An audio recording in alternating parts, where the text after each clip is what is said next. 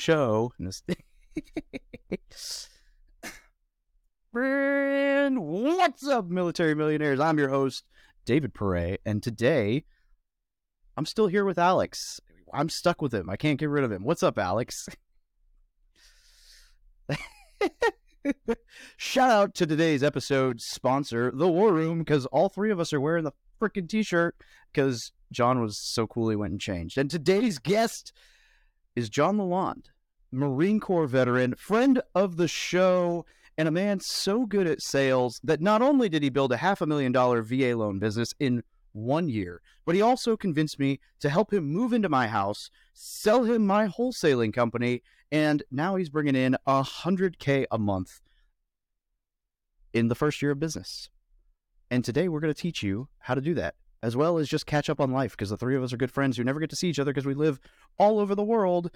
It's going to be a good time. So, John, welcome, buddy. John, really good to see you. It's a little unfortunate that we had to include David in this. I would have loved to just catch up with you one-on-one, but, you know, given the circumstances, it's not the worst thing that's ever happened. Welcome to the Military Millionaire Podcast, where we teach service members, veterans, and their families how to build wealth through personal finance, entrepreneurship, and real estate investing. I'm your host, David Perret, and together with my co-host, Alex Felice, we're here to be your no BS guides along the most important mission you'll ever embark on, your finances. Vehicle 1, you're clear to depart friendly lines. Roger, Vic 1, Oscar Mike. You're welcome for introducing you assholes.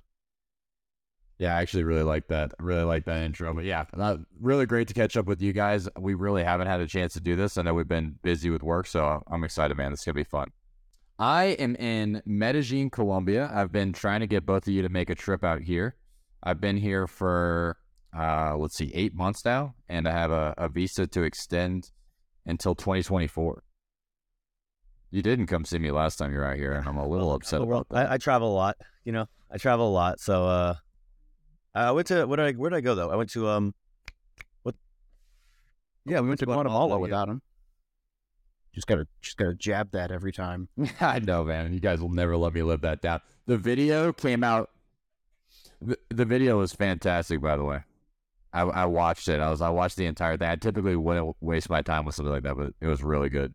Literally yesterday, Alex, I get this text message. It's John, Adit, and Victor, the three guys that I went to Peru and Colombia with. And it's like, one of them's like, bros, we need to do another trip. And another one's like, yeah, how does a volcano sound? And someone else goes, there's one in Guatemala and Ecuador. Let's hike a volcano in Guatemala. And I was like, all three of you were invited on this trip, and posted the picture of the volcano.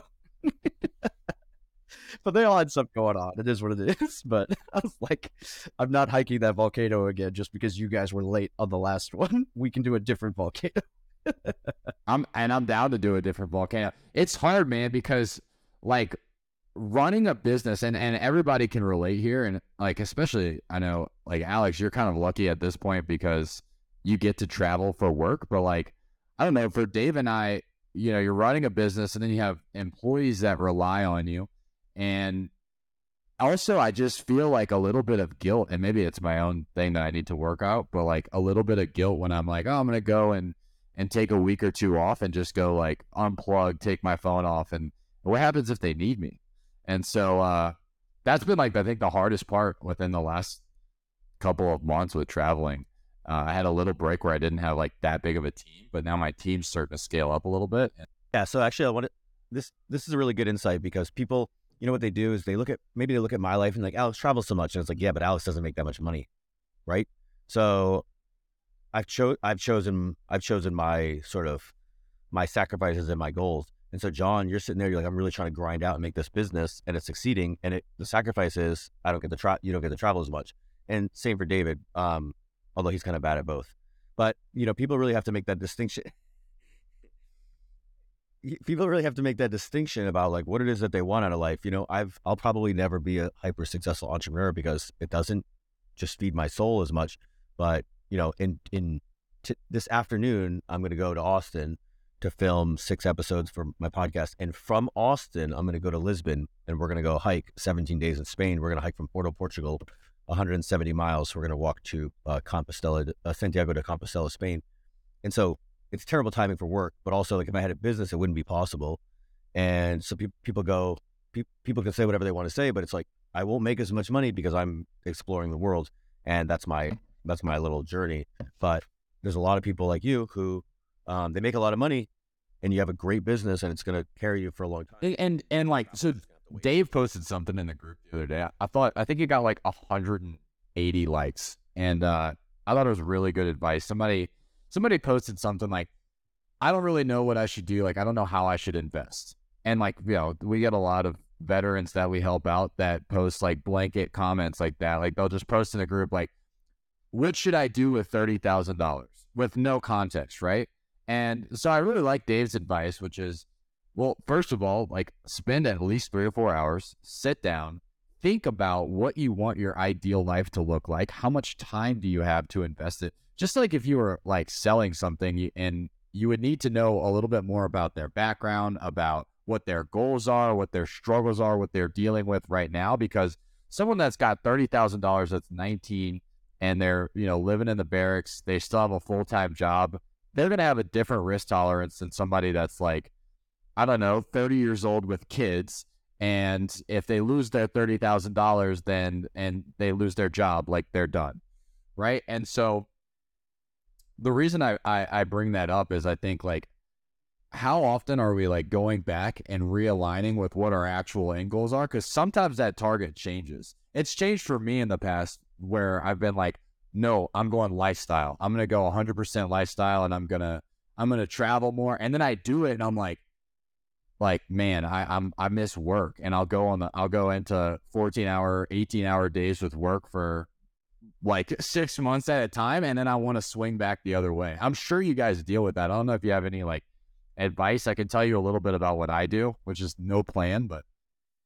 Well, that's why what I'm trying to find is, I know there's no balance, right? But I'm trying to find as close to a balance as I can, which is trying to scale as simply as possible. And so one of the things that I've been working on with the guy that I'm helping build some of my systems out with is his brain.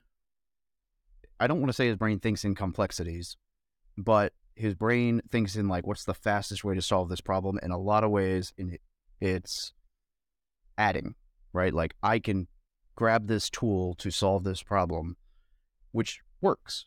But in my head, it's like, no. There is a way to solve that problem without adding that tool. That's the way that I want to solve the problem. Like, how do we streamline to solve, like eliminate things, how do we, instead of adding a new communication tool to combine these communication tools, how do we just instill a new guideline for what kind of communication gets through the chain to minimize, XYZ? Because what I'm trying to get to is like, I don't want to have necessarily a 7-8 figure business. I want to have a business that runs smooth enough that I can say, I'm going to be gone for a week. Call me if you need me. And like, these are the 5 things that are worth calling me on. Anything else, I trust you to run. A lot of people have both though. And so I think, the people that have both spent a lot of time in the build phase, right? So they did go in through like a really hard grind phase where, they were working 16, 18 hours a day. So you've got like the delayed gratification side, but then like you could always die tomorrow. Yeah. So just to be clear, at least with real estate, I learned really, really early on how to just hire good people. So for my real estate, doesn't take any, I don't know. I probably spend less than 5 hours a month on my real estate. And that's very. How many, what is that? What does that look like? Single family homes and a 52 unit apartment complex. Yeah. So I'm GP on it. I have to write the investor reports. I have to deal with, the court cases and all that other, the evictions. Like I deal, but also I have great partners. Now I don't make as much money as you guys, but all the money that comes in is like zero stress. So, like zero stress. Yeah. So, and that will grow. Now that'll grow a little slower because I'm not focusing on it right now. I'm focusing on making Brandon Turner very famous. But, same thing, build phase, right? And then, somewhere down the road, it's like now you have this, production capability, you have this balance sheet that spits out cash. So I'm in sort of the same boat. I really don't want to wait until I'm 50 to travel. I really do want to travel, and I'm still in my 30s for a few more months. And so it was very important for me to like get out and see a good chunk of the world. I think probably within the next 2 or 3 years, I'll actually have seen most of the places that I want to see, and I can slow it down, at least internationally. Yeah. What about you, Dave? What's your portfolio look like right now? Because I know you sold a couple of properties. Well, hopefully in about 2.5 weeks, it'll be less one hotel. 40 units. Yeah, 40 units less. Yeah, but so currently there's a hotel, but we're chopping that one off and pulling our cash back from it. But you and I and Hugh own a 23 unit and 15 unit apartment that are both cash flowing, and then we have I've got a RV park, like a 28 pad RV park that also has a single family house and a 2-1 apartment, and then I would actually have to go look at my little spreadsheet because I've been selling off underperforming, not even underperforming, just properties that haven't been renovated in the last 24 months, anything under 5 units. But I think I'm sitting at 10 physical properties. I would have to go do the math on doors. Not that anyone cares, but it's a mix of 1 to 4 units that I have left. I think it's 11 physical properties right now, but we're under contract on one of those to sell, and one that should go under contract hopefully this next week that I just listed. And I'm just selling those off to either pay off whatever remaining bad debt I have or hold a little extra cash. Just the ones that, like I said, haven't been renovated and have some equity, rather than spending the time renovating. I'm just, they weren't in the best locations just because of how I scaled initially. And so I'm moving the capital to better locations or more hands-off properties. You know what I think we learned from that, which I'm sure most of the audience that's like thinking about either buying our apartments or they've learned this lesson. I've spoke to a couple of people recently, is stabilization isn't passive. Like, it's not passive income.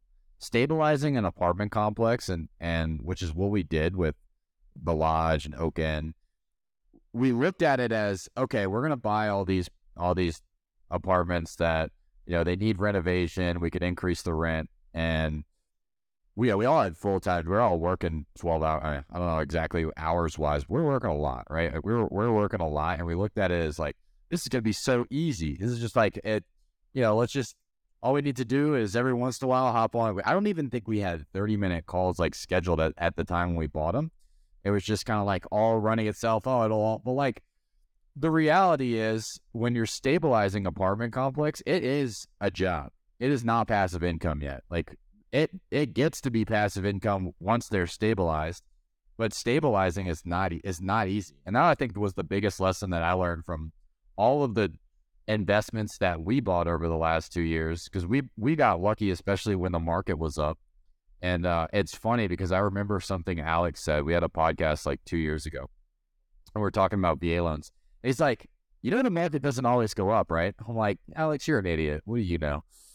And so, well, like we got so lucky with a lot of the deals that we were buying. Like, I think I don't know if you remember, we bought a 4-5 unit package. We bought them for like, I don't remember the numbers exactly. I just remember 200, and then we refied and we pulled out like $100,000 like 6 months later. And like, we didn't buy them at that good of a deal. We just got lucky. And so, and the market was just going up like crazy. But like us, we're like, man, we're the best investors ever. We are Brandon Turner. And so it's funny, like, how people will look at investments and they hear all the gurus. And obviously when you have something to sell, you make it sound easy, right? Like, when you do have something to sell, but like, the reality is, it's not that fucking easy. You know what I mean? Like, stabilization isn't that easy. Like, there's going to be evictions. Not everybody is going to be okay with you raising your rent $150. Like, not everybody's going to be. And then when you do renovations, shit comes up. We find plumbing issues. We find like freaking weird stuff that comes up, and dead cats, dead people. We found a ton of dead people. That was one thing that I'd never thought about before I started investing. How many people die? Like, people die when you own almost 100 buildings. Chances are someone's going to freaking die in one of those buildings, which has happened to us, like, probably more than we'd like. And so I just thought it was funny. Like, I wanted to kind of like... Definitely more than we would like. I don't particularly like the idea of having dead tenants just on the record. I would like to go on the record that is not something I daydream about at all. Yeah, I think there's a tendency. It happens in the equities market too. When there's a bull market, everybody kind of rides alongside it, and they make money, and then they're like, "Oh my God, this is so easy," and it is. But then especially if it happens in the beginning, it's one of the worst things that can happen to, say, like a flipper or an equities trader, somebody who makes a lot of money really easily right out of the gate, because then they're like, "I'm good, and this is easy," and then they get overconfident, and then they don't prepare properly. There's a very healthy level of paranoia that should accompany investing, because it happens it happens like naturally. Let's say you do a sport. Let's say you do like jujitsu, for example, or you lift weights. Like, typically people don't just like go in and they're like better than everybody else. There's not outside factors. Like, typically you get humbled. You don't just walk into the gym and like deadlift 415. You know what I mean? But like in real estate, you can get lucky on your first deal and make $100,000. And then you're like, oh, I'm as good as the other person that's making $100,000 that's been doing it for 20 years and has all of these systems in place. We have the same result. It's the same result. So I'm just as good as them. And I think, like, if you look at the podcast from 2 years ago versus now, like, some huge lessons that I learned was I'm not as good as I thought I was. And we were, thank you, Alex. I knew you knew that, but like no one else knew that. I said, luckily, I've been reminded by you guys for the last 2 years. So yeah, not everybody see that. And that's the thing, is like, that's why you need people like Alex and I to tell you that you suck, because when you don't know that, you think you're good. And so, like, the last 2 years, it was really easy for all of us to make money in real estate. Like, we were buying flips where we should have lost. Maybe we should have broke even, but like the market saved our ass. We made $50,000, and we're like, we're really good at this. The market crashed in 2008, and then the market really was bottomed out in real estate in 2010. Right? It's only been up for 13 years. It's only been up for 13 years. So anybody who bought in the last 13 years has made money. There's been if you lost money in the last, you really did something egregious. And so, but that's not just 13 years. Like, think about it from our perspective, who, we have probably 7 years of investing or whatever in there. But think about the people who started in 2019, where they didn't just see the rise, they saw it meteoric. Right. And so for the last 3 years, they've been like, oh my God, I'm going to be a billionaire because this is just gangbusters going up. And then it comes to a screeching, grinding halt in 2023. And then I don't know what's going to happen over the next few months, but I imagine like this economy is going to get worse, right? That the economy is going to get worse, right? The rates are going to go up. I mean, we had a bad year in stocks, and generally the less liquid assets follow the equities market, call it 18 to 24 months. So we might see it continue to stagflate over the next few years, but it's not going to do what it did in 2022 or 2021. So it's very interesting how people's perspective, their perception of what they are and who they are and how good they are against, their actual results, takes out of consideration like the historical timeline that we're on, which is real estate crash, and then they subsidized the market with low interest rates for 10 years. So of course it's up, but that's not going to happen again. So what are you guys doing right now? I can talk a little bit about like what I'm doing. I'm curious what you guys are doing as far as like your strategy with real estate or investing in general, because there's not just real estate.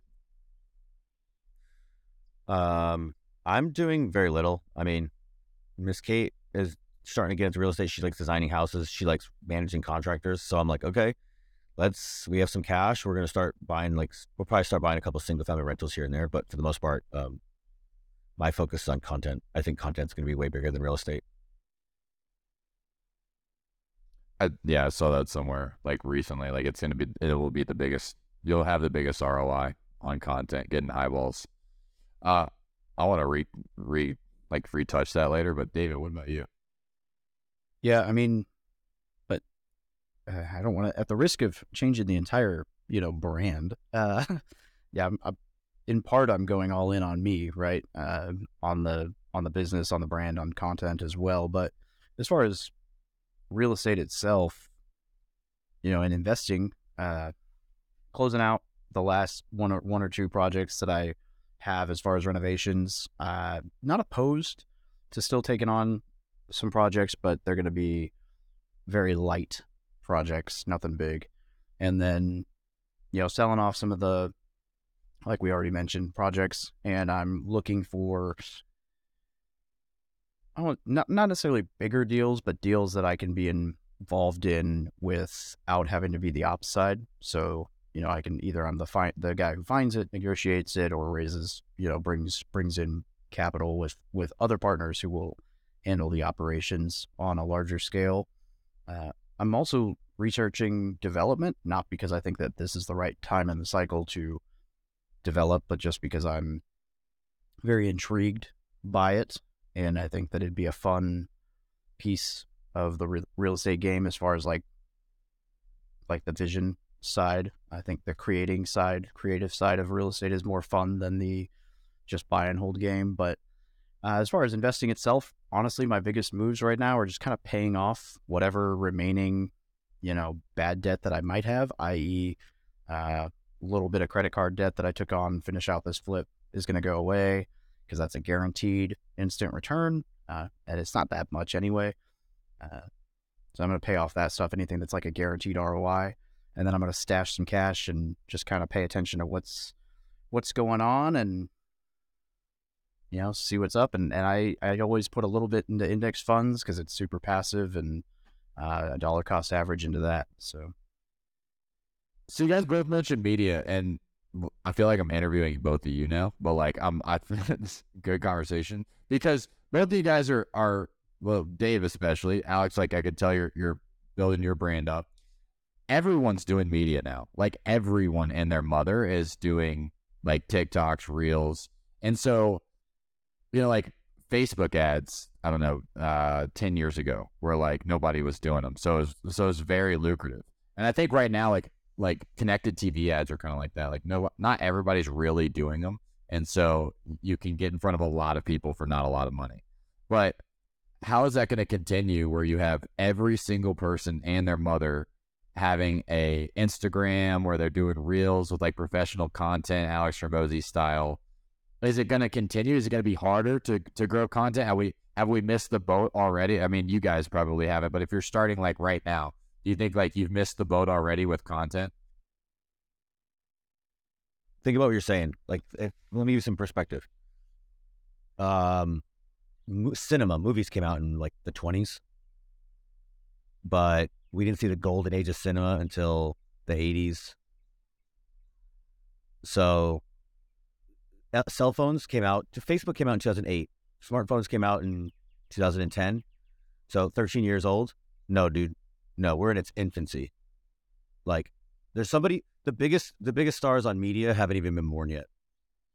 Never mind behind the game. There's something crazy like 500 hours worth of content gets uploaded to YouTube every minute. But I would look at, I guess like when you're talking about monetization, right?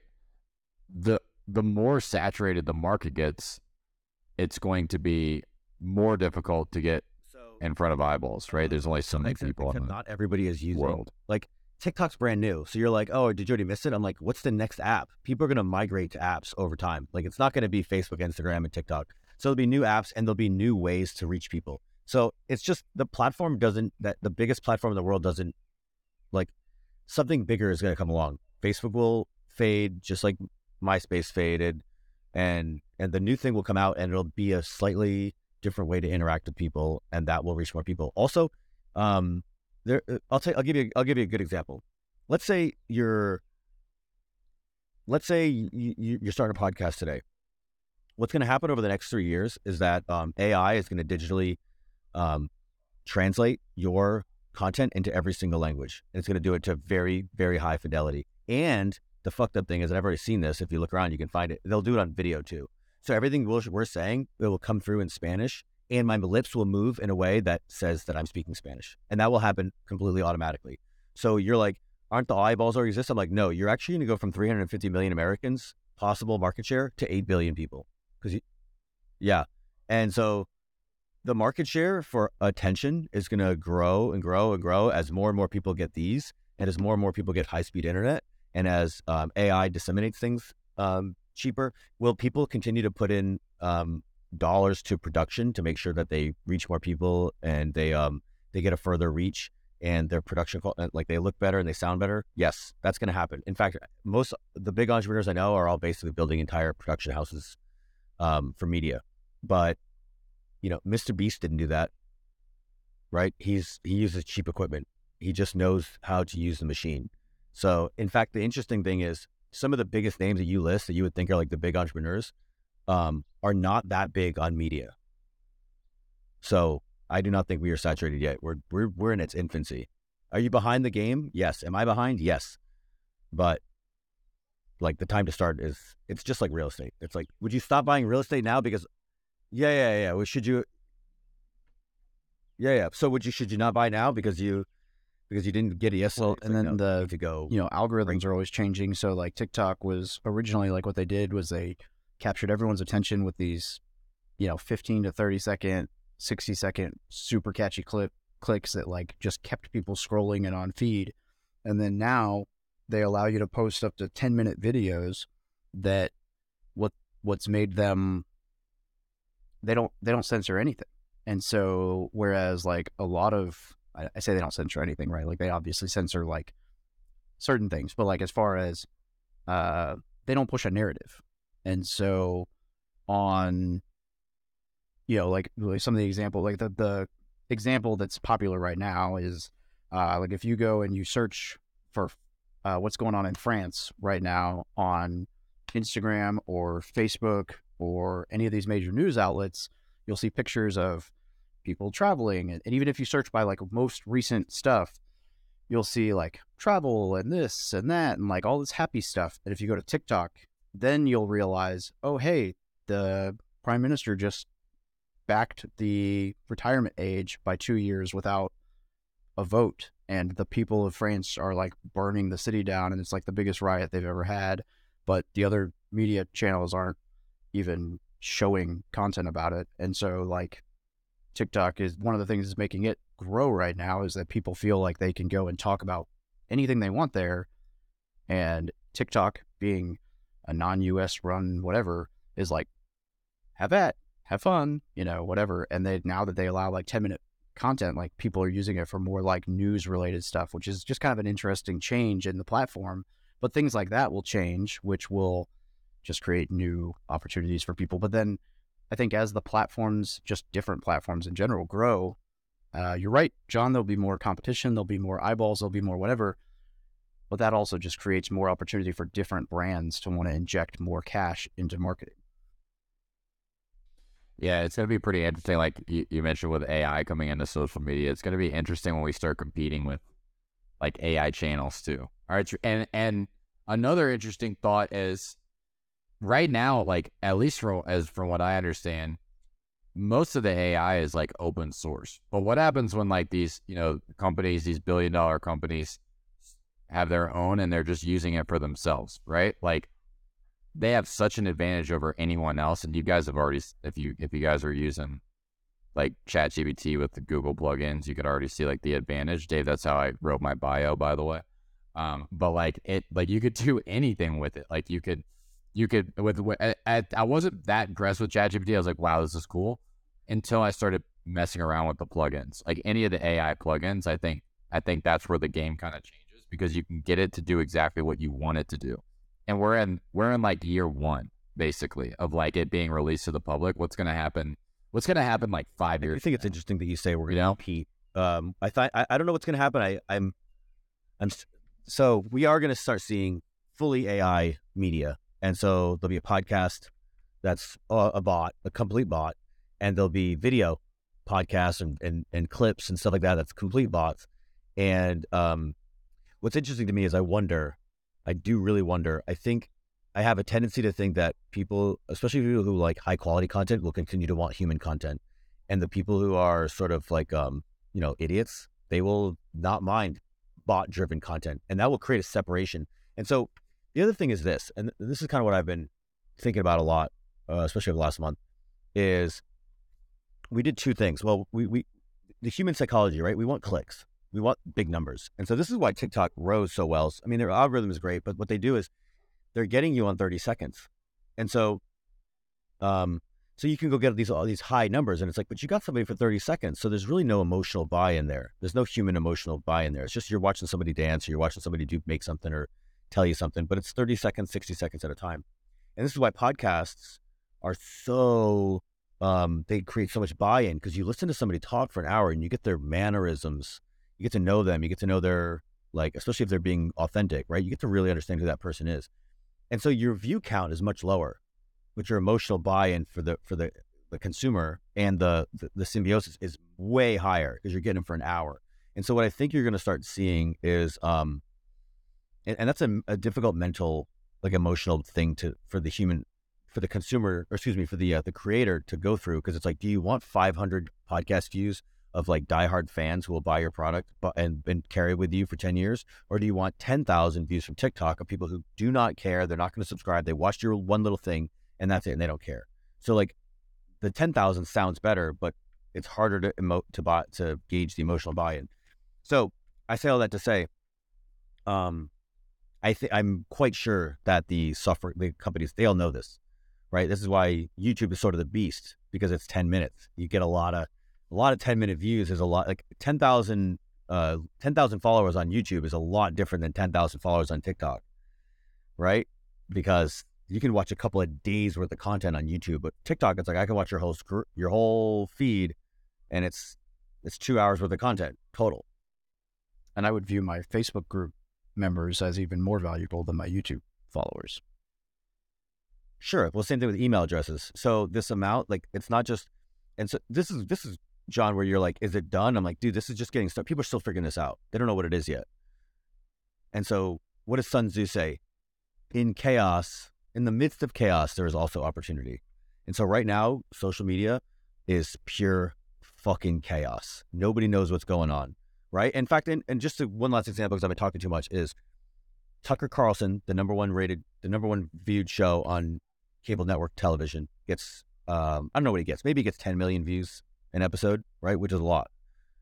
Mr. Beast gets 90 million, right? Like, the game is, they've spent millions and millions on Fox News and production and years, and they had it. And then Mr. Beast walks over it, and in less than 10 years, he just decimates them. Everybody knows Mr. Beast. Everybody should know. Everyone does. However, one of the things, all right, kind of coming like full circle back to having like lifestyle businesses, and then having like being kind of obsessed with what you do. So it's easy for most people to look at Mr. Beast on the outside and just go, yeah, like he made some really cool videos and he blew up, right? Like he blew up on YouTube. But if you go to watch any of the podcasts with Mr. Beast, he's not only a genius, but he was obsessed. Like if he talks about working from when he wakes up until when he goes to sleep, not taking any breaks, and they did everything. Like they would sit and watch YouTube clips from sun up to sundown and just analyze every single thing in the YouTube clip, like different angles of the camera, how long the videos are, and it gets so in depth. And he did that, and like I don't know who else is doing that. He's like a pioneer in that way. And if you look, he was terrible in the beginning, right? But he was obsessed. Like he was, for years, right? And so like, yes, like he was able to beat Tucker Carlson, but I also think he outworked the fuck out of him. He was he turned into a creative genius, and he is a beast. You know what I mean? Fox News, the platform, right? The conglomerate, whatever it is, right? Their company. There's hundreds of people that make the Tucker Carlson show. Mr. Beast didn't outwork hundreds of people. No. What he found was an untapped opportunity. He's like, nobody's taking this seriously here. They're doing it over there, and the eyeballs are moving. And so this is my point, where it's like, which my point is, you're like, did we miss it? I'm like, what happens when the next TikTok comes out? Are you going to be first to platform trying to get those eyeballs or no? Because that's really what we're talking about here. And so when things start moving and shifting and people go, oh, Facebook, it's finally getting bored. It's finally getting stale. They did this with, you start to see these other platforms pop up, Telegram and like the Twitter, the angsty Twitter, Truth Social. Who gets to dominate those? And then secondly, look at David. David's a perfect example, right? He's on TikTok, he's on Instagram, he's on Facebook. He's done pretty good on all of them. But he's also 33, right? It's his first sort of go at this. He's figured out as he goes.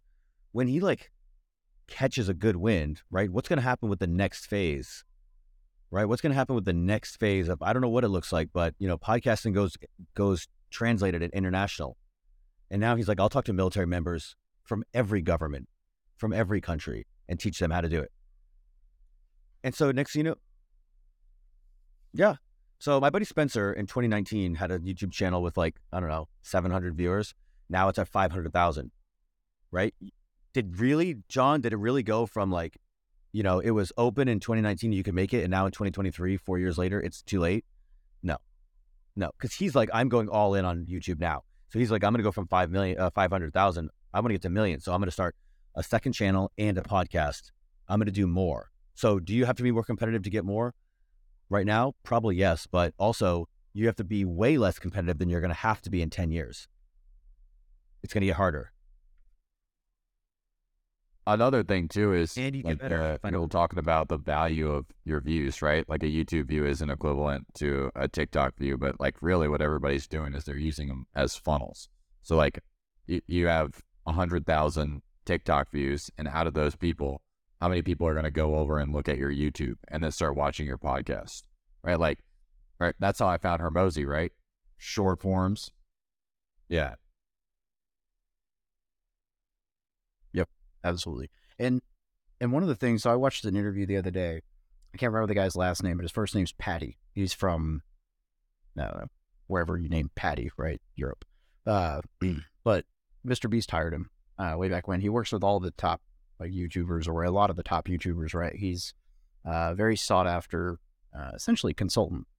And the guy talks about how he reworks hooks and thumbnails and titles and whatever.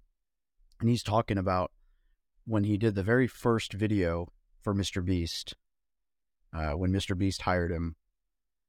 And he's talking about how they reworked the hook for the first 15 seconds of the video.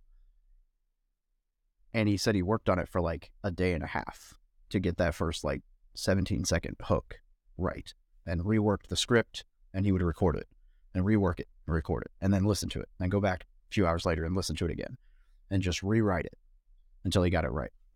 And it's those little nuanced things that separate, because the guys who go and they blow up, if you listen to them talk, a lot of times what they're doing is they understand where do my followers drop, why are they dropping, what word, some of that stuff is just, it's crazy how deep you got to get. Yeah, they said Mr. Beast says he spends on average $100,000 per thumbnail to get it done right. Yeah, not terrible. But John, he's the thumbnails, titles, and hooks the biggest in the world.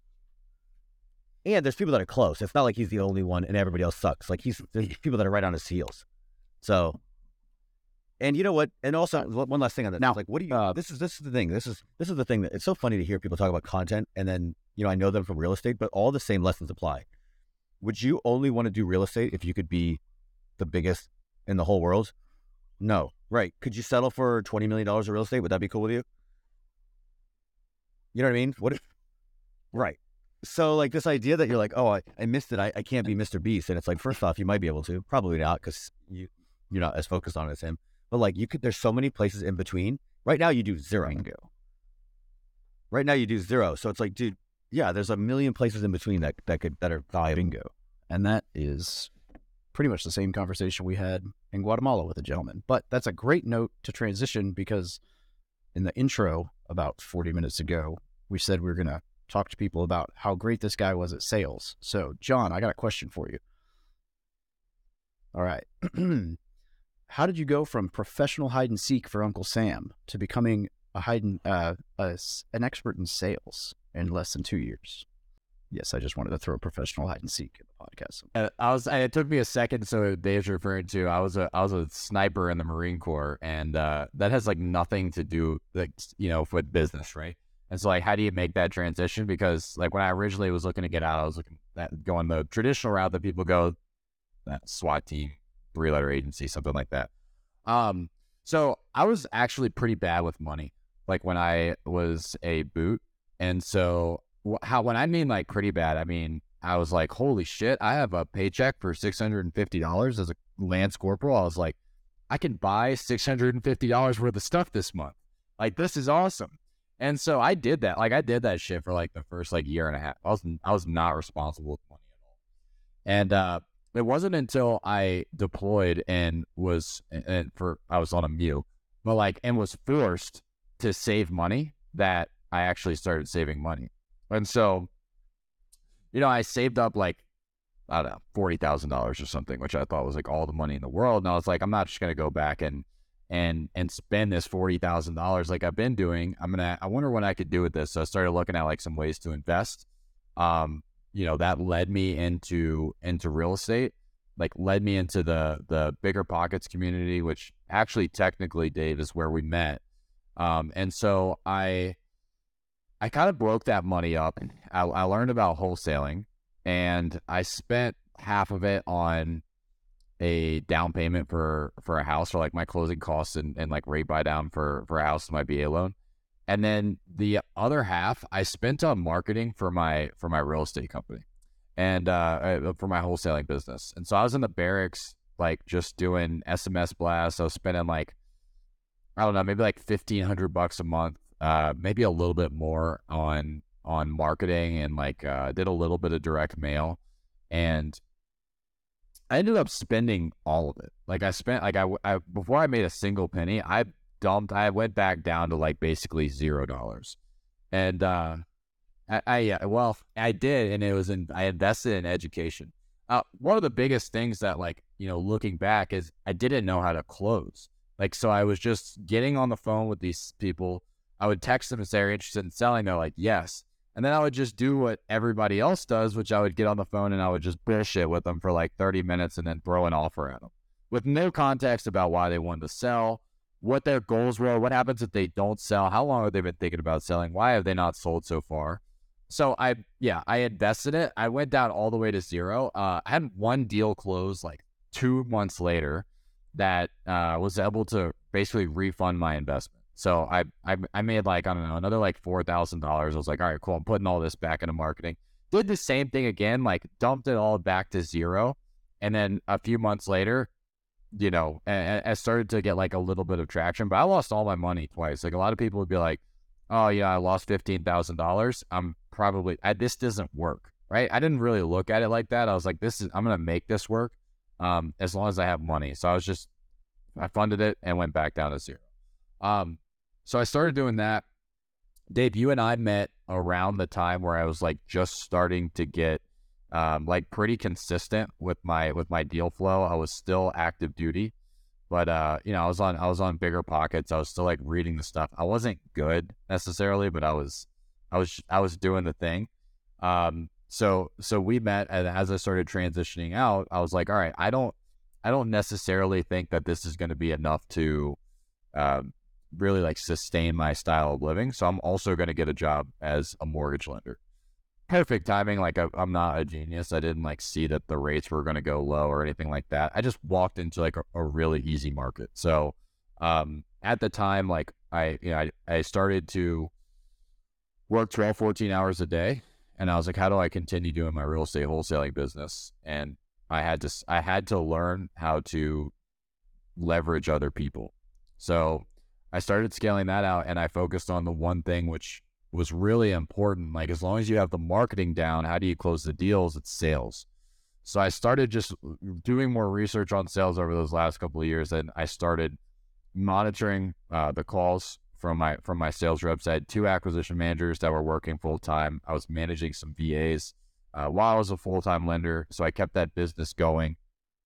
And then the more I kind of realized, like the biggest thing that makes a difference between people that can spend a lot of marketing and then people that actually make a lot of money off the marketing is the sales process. So I just kept studying, and I've always been extremely interested in human psychology, like in almost a way. And like, Dave, you've probably seen this, but when I know when somebody wants to do something, but they're not doing it, it bothers me, like to my core. And so like, it doesn't matter what it is. Like, you want to quit smoking, but you're not quitting smoking. And like, it's better for you. I am going, and if anyone will attest to this, Dave will, I will bother you so much until you stop doing it. And I say bother you, but like, it bothers me. Fuck out of you. I will annoy the fuck out of you. And so like, when I started to be like, how do I get people to do like what's best for them? How do I better get people to do what's best for them? And so that's what I started studying even more. And when I switched my framework around, all right, I'm no longer trying to push anything. I don't care if they buy from me, but if they want something that they're not doing, how do I get them to do that? And that is when like my mindset shifted around sales. And I started, I got into different sales training. I started studying sales more, which led me into Jeremy Miner's NAPQ, which now I teach his process to real estate investors so that they can scale their business, to where mine is around 6 figures a month. Long story. Yeah, basically. I should have that.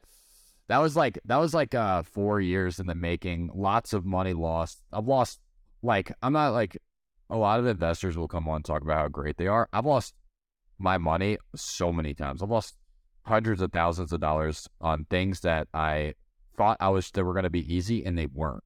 And so what I've come back to is like just the basics, which is marketing and sales. Like that's my business model now. I do marketing. I try to get the best quality leads, and I give them to the best trained salespeople. And I'm not trying to reinvent the wheel. How do we help people that actually need to be helped? I'm not trying to solicit a bunch of people that don't want to be helped. The people that need my service, that reach out to me because they want to sell their house fast for cash. How do I help them in the best way possible? It's by getting salespeople that know what they actually want, know what the possible ramifications are if they don't actually act on what they want to do, and then they give them what they want. Like, that's all they do. It's funny how you hear different things. Like, Alex heard overnight success. I heard you lost a bunch of money and then you moved in with me and now you're rich. That's exactly what happened, dude. Thank you for bailing me out. Thank you for bailing me out of that very hard time in my life. Or I was spending like less than 0.5% of my income on rent. No. So I'll tell you, I'll talk about that because it's funny. We've been bullshitting for the last like hour, but this would be like something that's valuable. A lot of people ask me that question. Like, is it hard to, like, how do you run a team that's remote? But the reality is, what I realized, I was living in San Clemente, California, and most of my business was in Southern California. Some of it was in like Louisiana. And then once I bought your company, Dave, started being in Missouri as well. And so I realized that all of my deals in California, I never left my room. I would work from my room at this point, or like when I was in mortgage, I would work from my office. I never went and looked at any of these properties, even though they were local. Like, I had salespeople that were local on the ground. I was like, what am I doing? I could do this from anywhere. I'm never leaving. And so it's not difficult to do remote. Like, you're not going to go look at all of your properties anyway. Somebody else is going to do them.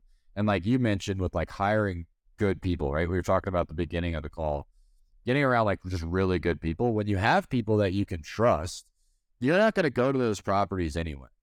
And so for us, like, it's a pretty simple process. We talk to the seller about the condition of the home. We get them to send us pictures. And we just tell them like, hey, if you hid anything from us on the property, that's going to come up. Like, our investors they're not stupid. They're going to find the giant foundation problem that you didn't tell us about, and we're going to need to renegotiate at that point. But do you understand that? And they're like, yes. And so that's like the worst case scenario, is like somebody try to hide something from you. And even then, like, I have no problem going back and renegotiating with the seller, saying like, hey, remember how you said that there was nothing wrong with your house? Well, the roof's falling apart. it's like completely like caved in. Do you see how that could be a problem? Like, yeah, I see how that could be a little bit of a problem. Okay, cool. Like, what should we do from here? I guess we should probably renegotiate the price a little bit. Yeah, I think so too. You know what I mean? So no, like, I guess like, what problems do you see coming up when you're running a remote business that would help you when you're in the ground? Yeah. I've bought almost all my properties remote, so I don't find it to be me being at the house doesn't matter because I'm not working on the house. So like, I think sometimes people have a control issue, but, if you have a control issue, you got to solve that no matter what first anyways. Otherwise you're always like at the mercy of like the geography. Like I have to be at every deal. You can't scale that. And if you want to help somebody, like you need sales to do that. Because you're like, okay, well, why do you want to build this business in the first place? Right? It's like, oh, I want passive income. How important is that to you? It's really important. Why is it important? Because one day I want to travel the world and go to Spain like Alex Felice, right? It's like, what happens if you keep your frame of thinking that you have right now, that you're telling yourself that you can't close deals remote? Like, what are the ramifications of that? Of you just like staying the same, right? Like that's like, and like that's what I started to practice is getting to the goal that people want, right? And then like you have to change the way that they're thinking now. And that's what a lot of people do is they just say, oh, I can't close deals remote. And they don't think about the consequences of that way of thinking. The consequences of that way of thinking is you're going to stay broke and you're never going to be able to travel the world like Alex or do whatever it is that you want. I couldn't move to Maui. You know what I mean? Just working for a paycheck. Like I had to have my real estate.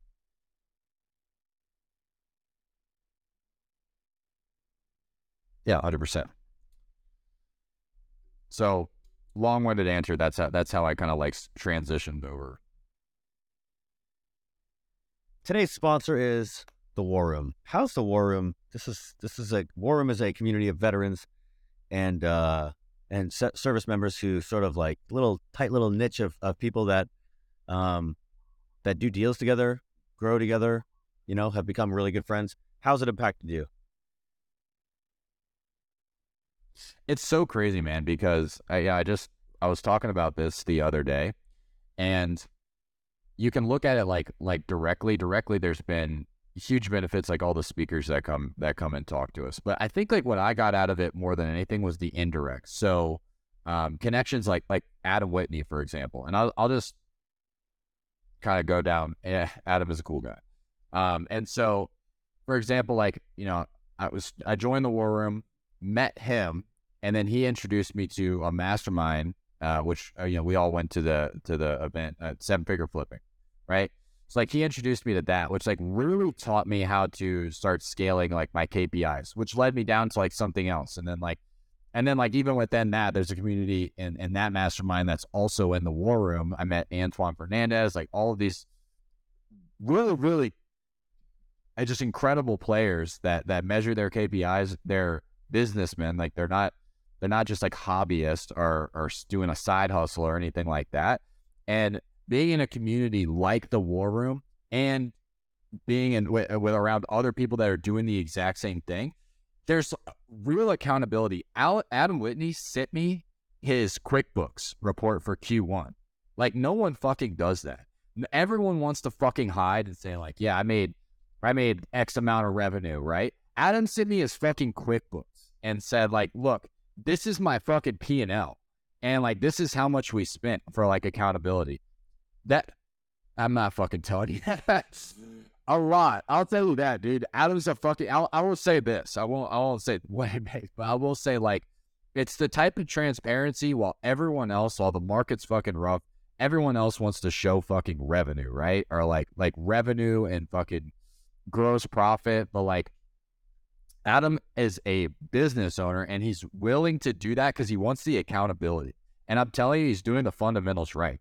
And that's the type of quality that's in the War Room that you don't see. And like, Alex, we talked about this like on the civilian side not too long ago about like, I guess people like being a little bit like less like down to earth. But like, I feel like because of the nature of the military where people get called out for their fucking bullshit, it's like you get to connect with other military business owners that are no bullshit, for the most part, now you've got your bad eggs in everywhere, right? Like you've got your shitty people, but like for the most part, the people that I've met in the war room, they are doing what they say they're doing, and they're running good business fundamentals, and they're eager to learn. They're not just trying to fucking like flex on social media with their gross receipts. You know what I mean? And willing to help, like 100%. Like when so I jumped in the war room, right? And I started talking to Dave. I was like, bro, this is when Dave and I were living together. I was like, dude, I want to take my business to the next level. I was like, what do you think I should do? Like, do you think there's anyone in the war room that could help? And that's actually how we connected with Adam. It's like, yeah, dude, Adam's in the war room. Anybody in the war room, like, you reach out to them, they're willing to connect, right? And so I reached out to Adam. Adam was full-time active duty, plus he's running a business. He's like, hey, bro, only time I could speak is 4:30 in the morning. And he hopped on a call with me at 4:30 in the morning to tell me about 7FF. And I joined, and that made me hundreds of thousands of dollars, right? And so it's going to make me a lot more. Like, so that's the kind of, it's like the tangible, the direct, like, yes, there's awesome speakers that come in the war room. There's like awesome stuff that you can get out of it, but just the community of people that are a bunch of go-getter, no bullshit, they're not flashy. They're like down-to-earth business professionals that are just looking to do better with their life, and they're looking to create a better life. I think, man, like, you really couldn't ask for a better community. It's not hundreds of thousands of dollars a year. It's disgustingly underpriced. It's disgustingly underpriced. So that's what I think about the war room, man. I don't. It's less than half of that.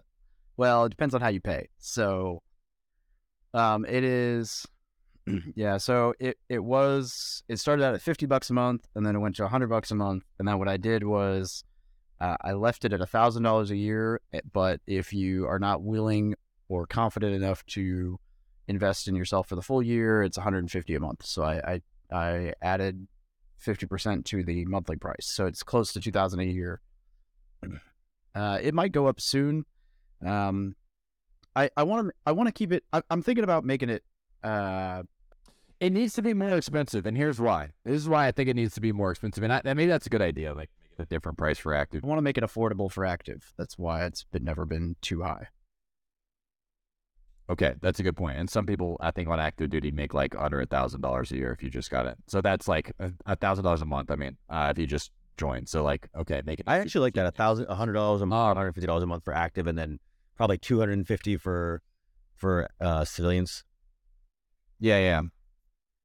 It needs to be enough to buy in, though, because people need to actually show up to the calls. I think what's ridiculous is you jump in on some of the war room calls, and there's people in there making over $1 million a year, like on just like the meeting minutes or whatever you call those, right? Like people making over $1 million a year, people with like 8-figure net worths, right? Just jumping on casually and willing to give advice to a PFC that is starting out, that hasn't done his first deal. And so, like, where else would you fucking get that? The only way that you're getting that, the only reason that you're getting that is because we have one thing in common, that's we've been in the military together, and we like to help each other. That's the only reason. And so I think, like, great that it's so cheap, but if it was a little bit more expensive and these people knew, hey, I'm going to get to be on a freaking phone call where I could ask, like, what are probably sometimes like stupid questions to people that will give me really, really good answers because they know what I'm trying to say. Where if I post this in like a Facebook group or ask it on Reddit, like nobody's going to know what the hell I'm trying to say. So like you get consulting from people that with 7-figure, 8-figure, Dave, you could, I don't know, maybe 9-figure. I don't know who else is in the war room that has like that kind of net worth, but definitely 8. Yeah, definitely 8. And so I just think that like people aren't taking advantage of it like they should be. And if I was a PFC and I could get in on a call with a bunch of people that are making, 7 figures a year, and I had the balls to ask questions, which I would have because I'm fucking awesome, but like some of these people don't. And so I think like when you make it a little bit more expensive, people are like, shit, I need to get my value. I should put out like so they do put out a roadmap and say, hey, look, the price is cheap now and it's going to go up, So you sort of create this like, hey, if you want to get in, like the time is now. In fact, that's kind of one of my complaints or one of my regrets. I didn't join GoBundance, and now it's like now I'm basically priced out. I have a suggestion. I don't know if AI can do this yet, but what would be really cool is I just got this off an idea from our Hermosi podcast I listened to the other day, but like having like basically a grading system in the war room, because he talked about doing this for like a sales business. So like, yeah, if you don't get the value out of it, well, how many calls did you show up to? How many posts did you post in the group? Right? How many questions did you ask? Because if you showed up to every call for a year, and you showed up to your accountability calls every single time, and you asked, let's say 4 questions every quarter, like you did like these, like we had like these KPIs for people, they would be more successful. Because typically the reason that people aren't successful when they're around entrepreneurs that are doing 7 figures, it's not the fucking group, it's them. They didn't fucking show up. They didn't put in the work. They didn't show up to their accountability. Like in the military, like you get out what you put in.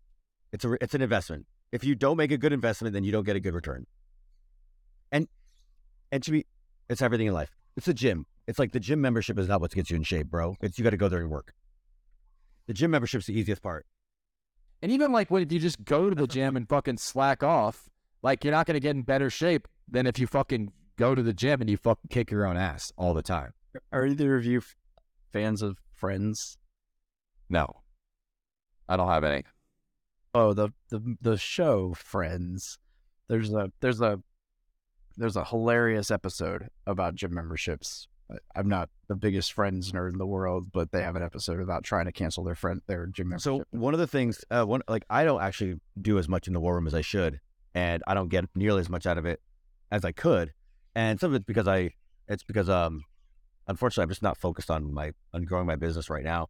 But that being said, I met Jeremy, and Jeremy changed my life. I couldn't have bought my 52 unit without Jeremy, not even close. I ended up going and working for them in Pensacola it didn't work out, but for a few months, like that was a huge opportunity. And a bunch of other smaller little, either meetups, relationships, obviously, meeting you, John, I met you through the war room. So yeah. And I barely do the minimum. So I know if I did more, if I was more focused on my business right now, there's a lot more to extract. And so it's just there's a lot of success that's come out of the war room. So we were all wearing the shirt. So I just wanted to highlight it. And it's way too cheap. Yeah, 100%. And just like anything, like it is too cheap. So I like so I spent like $18,000 on sales training this quarter. I think it was like 6 months of sales training, something like that. And the reason, like, I show up to those fucking calls because it's $18,000. I'm like, I'm not gonna fucking not show up for $18,000. You know what I mean? And because I show up and I get my value out of it, and I make a ridiculous amount more than the $18,000 that I ended up paying for it. And every mastermind that I've ever joined, that's the way I've looked at it, is like I need it to be expensive, so I'll fucking take it seriously. And so I do think that the war room could be more expensive, and so people will take it more seriously. Like the accountability groups, maybe like layering them to where like you do have like some more expensive ones or something like that.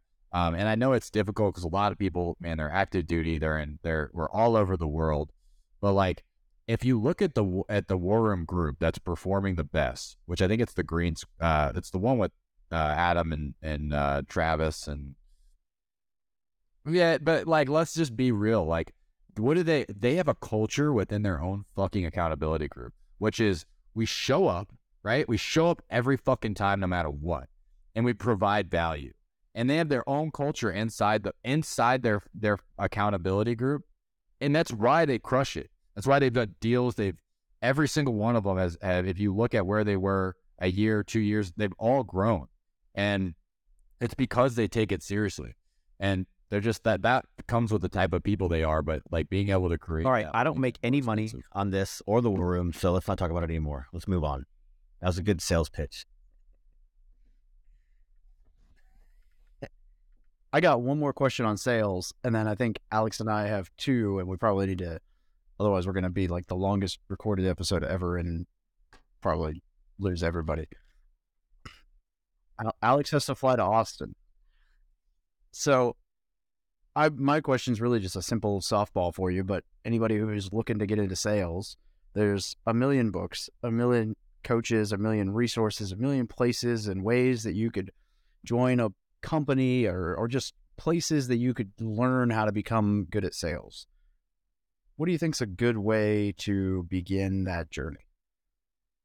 Start first. Fucking don't read anything until you start trying to sell something. Like you have to start first, because if you just go read like a bunch of books, you're not gonna have any idea what the hell you're reading. Like it's too like you're not gonna get any value out of it.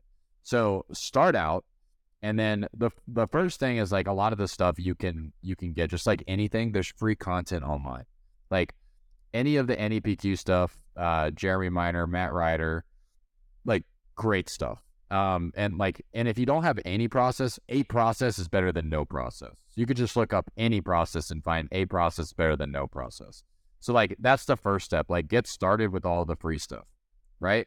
Then when you're looking to take it from the next level, like get an actual coach that will listen to your calls, monitor your tonality. That's the fastest way to get better. And that's not just with sales. It's like with anything, but with nothing else, like the biggest thing that people fuck up is at any point you feel like you're trying to explain to people why your product's good and you don't think that they agree with that, you fucked up. Like, you didn't do your sale right.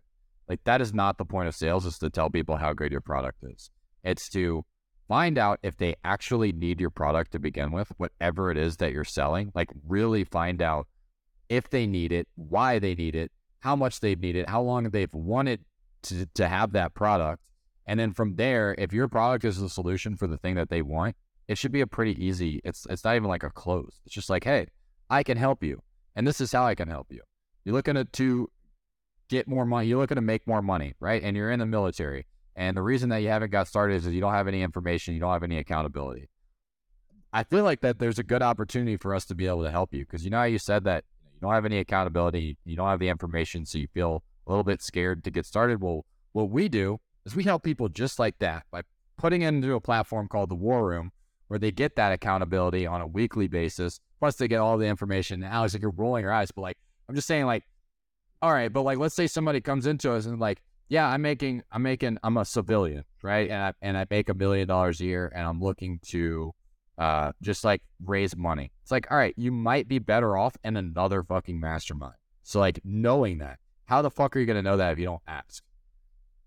Yep. So I think that's like my one sales tip for people is like, stop trying to push your product. Like, learn how to ask questions where people will actually tell you what it is they want and what are the consequences of them not doing the thing that they want.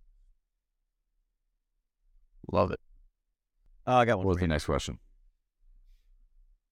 Oh, there we go. If you're talking to a 20-year-old service member in the military, he's got some thick skin and he has a little bit of competence, but he's arrogant. He's wasting every dollar he makes. He's going broke just to drive a Dodge Charger. He's drinking way too much. He thinks reading books is stupid. His credit is terrible. And he's the coolest one in his little social group. Now, basically you at 20. What do you say to that kid? That's our demo. That's our listener. What do you think to get through his thick? The first thing that you need to do, and I'm going to bring it back to the sales process, is you need to figure out like, you need to make them realize where they're at. So like, hey dude, how's your life going? Right? Like how much money do you have in your bank account? Okay, you don't have any money. That could be trouble. Like what does your life look like if you continue on this path that you're doing, right? If you continue spending every fucking dollar that you make, and you continue not reading any books, and you continue drinking every fucking weekend, when you're 40, what does your life look like if you continue doing the exact same thing? It's like, oh, it looks like this. Do you like the fact that your life would look like that if you continue doing what you're doing? No. Okay, so what should we do to change, right? And so like, I think that what people try to do, and like parents do this shit all the time, is they're like, you need to get your fucking life together. You need to stop drinking. You need to start saving money. You need to go to college. Like all this bullshit, and like they don't get through to anybody because no one's gonna listen to someone that's like just telling them what to do, right?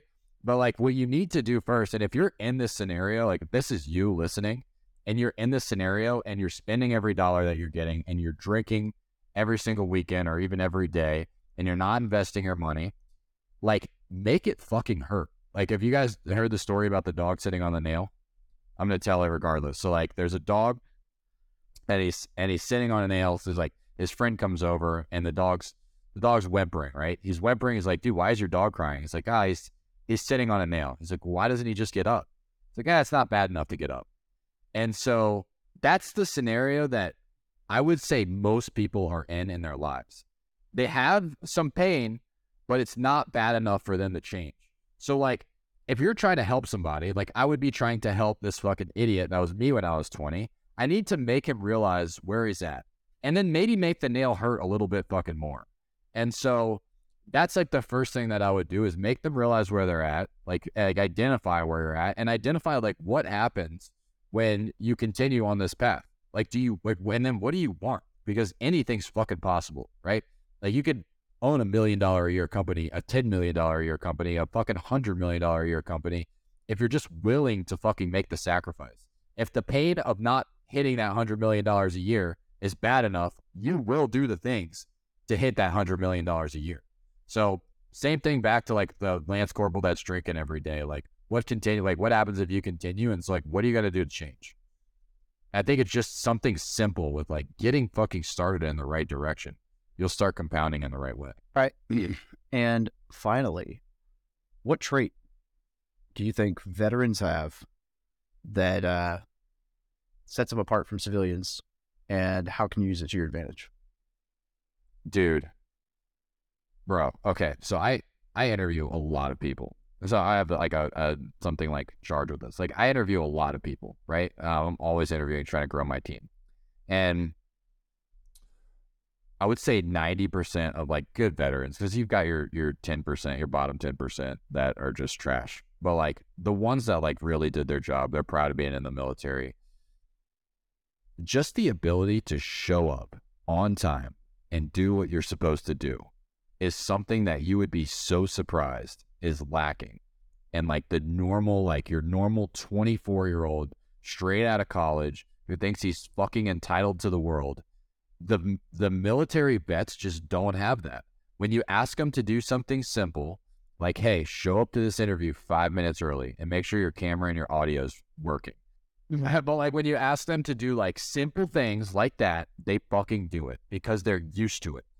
They're used to getting fucked up when someone tells them to do something and they don't do it. There's consequences.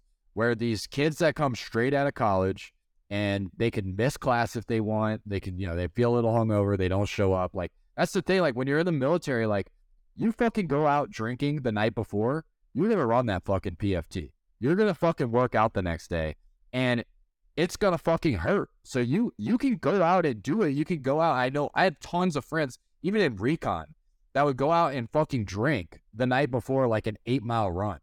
And they would fucking suffer during the 8-mile run. And like that shit just doesn't happen in the civilian world because you could just miss college if you're hungover. And so I think like the one trait that sets them apart is just the ability to just show up and do what you're told no matter what. No matter if you're hungover, no matter if you didn't sleep good the next night, just fucking do it. And that one trait will make you so successful. Yeah, it's so interesting you put it that way. I remember the story I always tell is it's like day one in basic, and drill sergeants are yelling at you and they're getting you all frazzled, and they're like, just put your fucking duffel bags, dress along the sides of the thing, and like everybody's fucking it up, right? We're all messing it up because we don't know what we're doing, and they're like, it's simple, you idiot, it's simple. And then it's like, and then the excuses start coming out, and so the one that gets me is always it's like, you fucked up, just say you fucked up. I don't want to hear why. Don't do all that. Just fix it. Just shut the fuck up and fix it. And so that culture gets beat into you, like beat into your skull. And then I just don't, if I fuck up, I mess up every day. I just don't, it doesn't matter. I'm fixing it. I'm not trying to absolve myself of why. So anyways, I love that answer because people will, I had a kid yesterday. I wanted to hire him for editing. I met up with this local photography group. I asked the group, I'm like, hey, I need an editor. He's like, dude, I've been wanting an editing job. I'm like, great, right? He works for the church. He gets paid no money, and he's a window cleaner. I'm like, great. I need like a full-time editing person. And it's for Brandon Turner. Like, there's opportunity here. He's like, I'll be at your house at 3 p.m. He texts me at 8 p.m. And he's like, and I was already, my phone was off. And he's like, hey, I'm ready now. And then I texted him the next morning. I was like, dude, I didn't see this till this morning. And then he didn't text me back. And so I'm like, I'm going to get somebody else. I'm going to get somebody in the Philippines for half the price. I have a dispositions manager who is a machine gun leader, and he's a 0331. Like he made machine gunners in the Marine Corps, and the attitude that he has versus like maybe some of the people that have been on my team that haven't been in the military, it's just like, hey, this is what you need to do. And every time he brings something, like let's say he doesn't close the deal, he's like, hey, I fucked up. I think this is how I fucked up, but let me know if I could have done something else better. It's never like, oh, the person that was buying this property, they were just an asshole and they were kind of a dick, and it's not my fault. It's always like, I could have done something to accomplish the mission. Like, what do you think I could do better? I did something wrong. It's an extreme ownership mentality. He shows up fucking every single time. He shows up ready to go. And another thing that's like I don't know, I just like personally, is it's not like, hey, how's your day going and everything. It's like mission. It's like, all right, so this is where we left off. This is where we're going. Let's get into it. Yeah, so that's the problem I have at my company, actually, is because I think a lot of people there, they like small talk. They want to get warmed up into meetings. And I'm like, I don't care how your day is. Here's what's going on. Like, here's work. Yeah. I don't care about your feelings. I'm so sorry. Yeah. Alex, you might actually be one of the only people who's actually seen this yet, Alex. But, I realized like 3 weeks ago that you could buy a domain and link it to your personal Zoom meeting. So I have warroomcalls.com is for all the new war room calls, rather than having to create different links for all the different calls. And did that, and I was like, oh, you know what? I'm going to create a unique one for all of my personal meetings or business meetings on the other side, so that I don't have to keep creating new links and have all my different stuff for all my different calendars. Like, it's just going to be one link that always goes to my personal, whatever. And I was trying to come up with something kind of creative, kind of sassy, kind of fits my brand, my personality, whatever, that would be, get a point across to people that I'm getting on calls with, and also be kind of funny to anyone else who runs a business and understands whatever. And the domain that I settled on was don'tbe5minuteslate.com. And I think it's funny that we're talking about this, because my internal rule to me is that if I have a call scheduled with somebody, or someone scheduled time with me, if they do not text me or email me that they are running behind if it is a 5 o'clock call, when that clock strikes 5:05, I'm logging off, and they're not rescheduling with me unless they hit me up and it's like, hey, my got in a car wreck, or like some legitimate thing, it's like, nope, sorry. And so I don't tell anyone that. That's my internal rule. But I figure the domain kind of my calendar link. Good answer. I think for my company calendar link is nothing takes 20 minutes, and the meeting time is only 20 minutes. I'm like, let's go. We don't need to have fucking 7 meetings in a week to get one thing done. On in 60 seconds. If someone doesn't show up. Plus, like, I think what bothers me the most is if you're like, sometimes I've requested time from someone that's like, I'm asking something from them. Dude, I'm showing up fucking 10 minutes early. I'm making sure that there's no problems with my internet, my audio, my camera. I'm showing up ready. I've got notes. Like, I'm not fucking there to waste time, and I'm not asking how the fuck they're doing. I'm like, hey, cool. Yeah. Like, let's fucking go. Yeah. All right. Let's wrap it. 100%. All right. Yeah. John, you're awesome. You got any parting thoughts? Join the fucking war room if you're thinking. Actually, David, get around people. I got an idea that are fucking once a month. Hold on, don't interrupt me. So, join the war room if you're thinking about it. If you are 20 years old, or some of you are fucking 30 years old, and you're doing the exact shit that Alex said, if you are that person, fucking stop doing it and think about what happens if you spend another 10 years of your life being a lazy fuck. And think about what you could be. You could be awesome like me, fucking crushing it, living in Colombia. I was going to add some other stuff, but I'll probably leave that out. But you could be, I don't know. Go look at my life. We should have a war room member on the show. That should be a podcast guest. Yeah, and that one 100%. And maybe not bullshit for the first 40 minutes like we did. No, it's fun. But that was kind of fun. People have personalities. We like fleshing that out. Yeah, I think that'd be good. And that'd be a little bit of a perk for War Room members is you can get on the podcast. I like it. I like it indeed. John, always good catching up, and hope to come see you in Medellin and I think Ecuador is what we're thinking for a volcano here potentially in June. It sounds like. Alex is invited. Hey, are we going to see Tool? We'll figure Is something. that a thing? Not a priority for him. It's in October. It's like When is it? it? Yes. It's in California. Let it be on the record and recorded. Yes. They're gonna play. I'm down as Like long what? as you They're guys gonna play both say two yes. songs? And there's still tickets Play open. Schism and the Pod. Still better than any other band. Good. Still better than all the other lineup. All right, this is fun. I'll see you guys I'll see you at Tool. Thank you for listening to another episode about my journey from military to millionaire. If you liked it, be sure to visit FromMilitaryToMillionaire.com/podcast to subscribe to future podcasts. While you're there, we'd love for you to rate the show, give us a review on iTunes. Now get out there and take action.